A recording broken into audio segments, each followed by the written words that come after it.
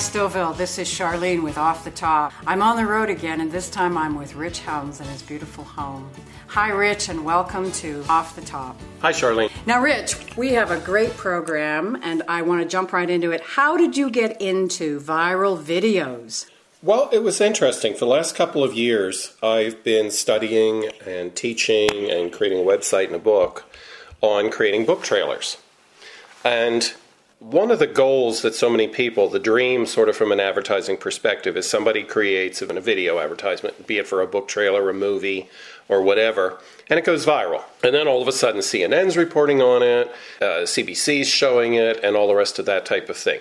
And so the word viral became something that people really wanted to do. But just like how I had analyzed book trailers and started to really get into them and say what makes them effective and how are they made up and what's their structure and those types of things, I started to attack viral and say, were there common characteristics of viral videos that you could start applying to book trailers in specific? So that was really where I wanted to start, was you analyze and figure out what were characteristics of viral videos.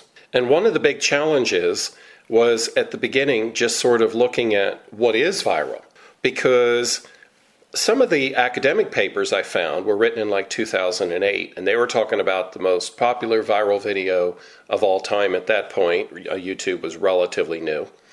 Was this viral of two little kids and the one biting the other twice and the reactions and everything. And I thought, cute video, but I don't honestly believe in 2015, that video would go anywhere. Everybody carries a cell phone. Everybody's got a camera with them. Video of kids saying something cute just isn't a big draw anymore. So at that time, it would have been more about that it could be done at all, and not actually the content. Well, I think the content was cute. It's just the done it all would be the factor that somebody, when their kids were doing that, happened to have a camera there. Whereas, like in our case, we've got a 16-month-old granddaughter, and her parents have iPhones in both their pockets. Exactly. So we end up with, we saw her first steps and we saw all kinds of other things because they captured it. Exactly. Because there's so much footage being produced. So catching little kids doing cute things just isn't that unusual anymore. And that was, as I started to look at viral and defining what is viral, that started off by defining what's the definition. Because in 2008, a video was defined as viral if 1 million people had seen it. And 1 million people had seen it without a marketing push. Okay? Right. So if some car company comes out with a video and runs a massive advertising campaign on TV and it gets 1 million views, that's not viral. Viral means it's spread by just people talking. One person to the next, word of mouth. One person to the next, and basically the ratio you need is they're telling more people than don't. So in other words, if I tell 5 people, and then a couple of them tell 5 people each, then your numbers multiply real quick. If I tell 50 people and one of them spreads the word, and that's my normal ratio, it's not going to go viral. So the trick is, with a viral, is you're looking for something that people talk about. So they spread it on Facebook, they spread it on Twitter, they spread it on different things like that. And a commonly accepted definition now, there's a guy by the name of Kevin Naut, and his definition is probably the one that most people quote, of what's a viral video. And they consider it viral if in 1 week you get 5 million views. That's astonishing. Yeah. And what was interesting when I started to look at it was I found what was the viral video of 2014. All right. Okay. And in the first 9 months when I happened to look at it, it already had 150 million views. Whoa. Yeah, very interesting guy from Poland. And he does, prank videos is the right word, but it's sort of the wrong connotation. Basically, his expertise is he's a director, he does film work, he's an actor, and he does makeup for monsters and things like that. Oh. So he creates these pranks, but they're very elaborate. And the most recent one is called Monster Mutant Spider. And basically what he did was he takes this little dog, and I think it's a Dachshund or something sort of in that thing. It's low and long and black. And he built this giant spider outfit for it. So you don't know this. There's sort of this monster coming out, And it's very dimly lit, and you see this spider going along, and the legs are all bouncing. So it looks like a giant spider. It's literally like 2 feet high and like probably 3 feet in diameter, walking beside him. And then he says, "Go," like attack. And that's the setup. And actually he says "go" in Polish, but they put "go" as a subtitle. Right. Then in the next scene, it's sort of a windy, blustery night, and from a hidden camera perspective, you see this guy coming out of an apartment building, and he's going to a side door with his garbage, to put his garbage clearly in where they collect the garbage. And he opens the door, the spider comes running out, the guy drops the garbage, almost poops himself practically, he's running away screaming. But what's funny is the gag is revealed as the dog sort of runs around, because the dog's following him, the dog's all happy. And the dog then runs over to the cameraman, and you realize at this point, it's a freaking dog. It's not a spider, it's a dog in a spider costume. Then he ups the ante in the next scene. So now he's got an elevator in a high-rise parking complex, and it's the top floor. And you see the inside, and the guy who creates these is laying on the floor sort of sideways. He's covered in blood. The dog's standing on him licking his face, but it looks like the spider's eating him. So these two women walk across the parking lot, push the button, the elevator opens, the dog comes running out, the dog's all happy, "Hello, I'm here." And of course they scream and run off. And then the movie continues on. And they do another one in a subway station where they actually created like spider webs out of white string. And then they have body parts, which as you get close, you can see in the video, one, that it's string, and two, that they're fake body parts. And this guy actually walks up, and he's got his cell phone out, taking pictures of it. And then here comes the little dog down. They've released the dog. He's running up to the guy. Again, the guy's trying to get out of there, trying to climb through the spider webs. He's getting all caught. The dog's just all happy and excited. And the guy is just so... out of his mind with the spider. Yeah.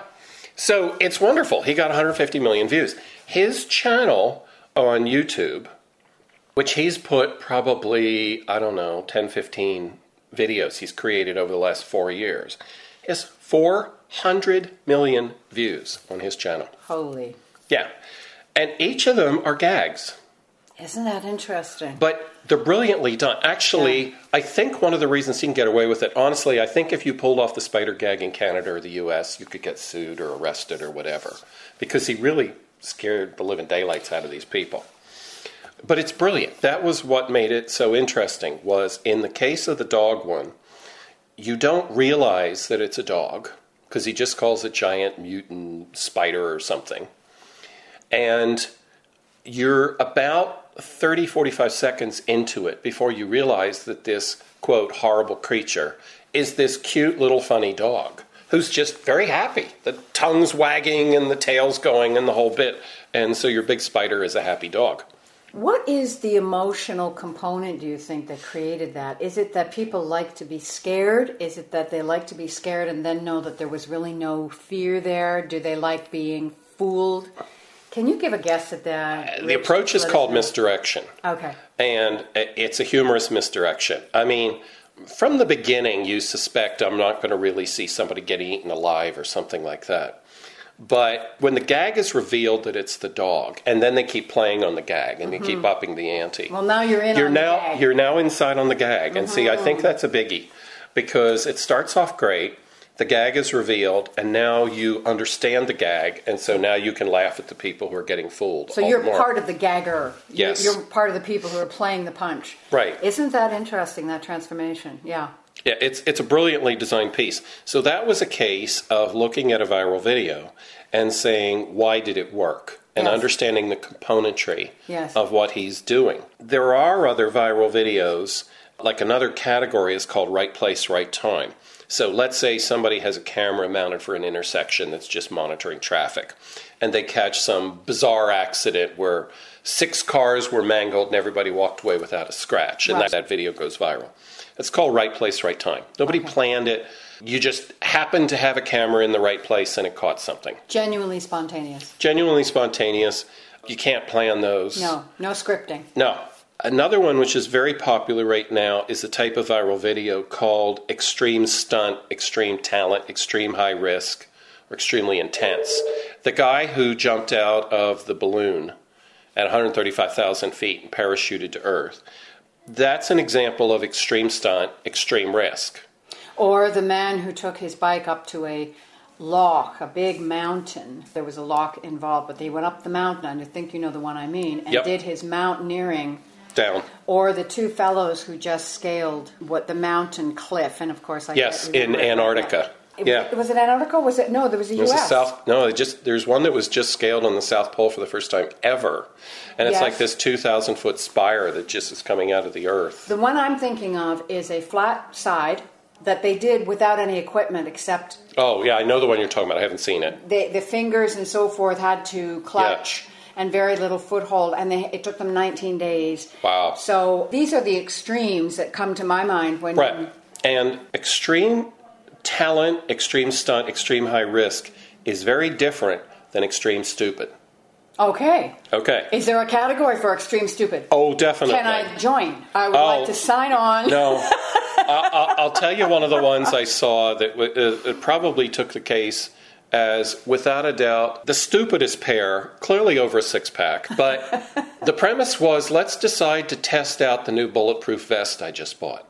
Oh, no. And one's going to shoot the other. Oh, no. Oh, yeah. These are, I hesitate to ask, supposedly full-grown, mature people? Oh, yeah. Oh, no. Well, they're two adult men. I would never use the word mature in this environment. Bend the language. So it's interesting because this was on the Science of Stupid where they were discussing it. There's actually two areas of a bulletproof vest. There's the Kevlar, which is designed to stop the bullet from penetrating. Right. But it will actually still effectively push into the skin a good inch and a half. Like, you break ribs, even if you're wearing a Kevlar vest. Oh, my. Then in the middle, they'll have a steel plate, which is designed to truly stop that penetration. But it's only in a defined area, mainly around the heart and the key rib cage, things like that. So if you're going to have your buddy shoot you to test out a bulletproof vest... you better be able to aim properly. And of course, the guy missed the steel, hit just the Kevlar on the side, and broke a couple ribs, and put the guy in the hospital. Oh, my. That is called extreme stupid. And there's lots of examples of extreme stupid out there. And these go viral. Oh, yeah. This is fascinating. You know, if they're stupid enough. If they're really stupid. But kids are famous for trying to do extreme stupid. Oh, yes. So let's do some crazy stunt, and some guy lands legs splayed out, on some railing or something, and there's a gazillion of those because boys at those ages have no concept of consequences. No. And that's a whole category called extreme stupid. Unfortunately, there's a lot of stupid men out there. You are really saying it's the men in that category. Almost always. Wouldn't it be fascinating to see extreme stupid women? Have you ever read the Darwin Awards? I have heard of them and occasionally. Well, Darwin's, of course, thing was the theory of evolution that the strong survive. Yes. Well, then the corollary to that was the stupid die young. Not my experience. But So once a year they publish the Darwin Awards of what were the stupidest deaths of the year. And they're hysterical. And it's amazing the percentage that involve a 2-4 of beer. Oh, you've got to know a pickup truck. Yes. And a couple of guys. Yeah. Yeah. And there's your setup. The trouble is, with extreme stupid, there's just a lot of extreme stupid. Isn't that fascinating? You can have a really stupid video, and they'll get 100,000 views or something, but they don't tend to get that 5 million type threshold. Right. It's not unique enough. There's too many stupid men.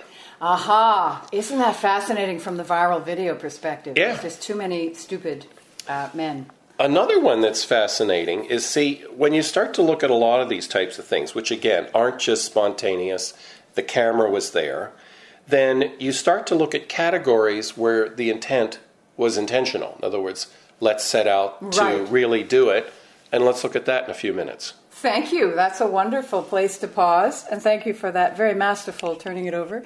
Thanks, Stouffville. Just don't go away. We'll be right back.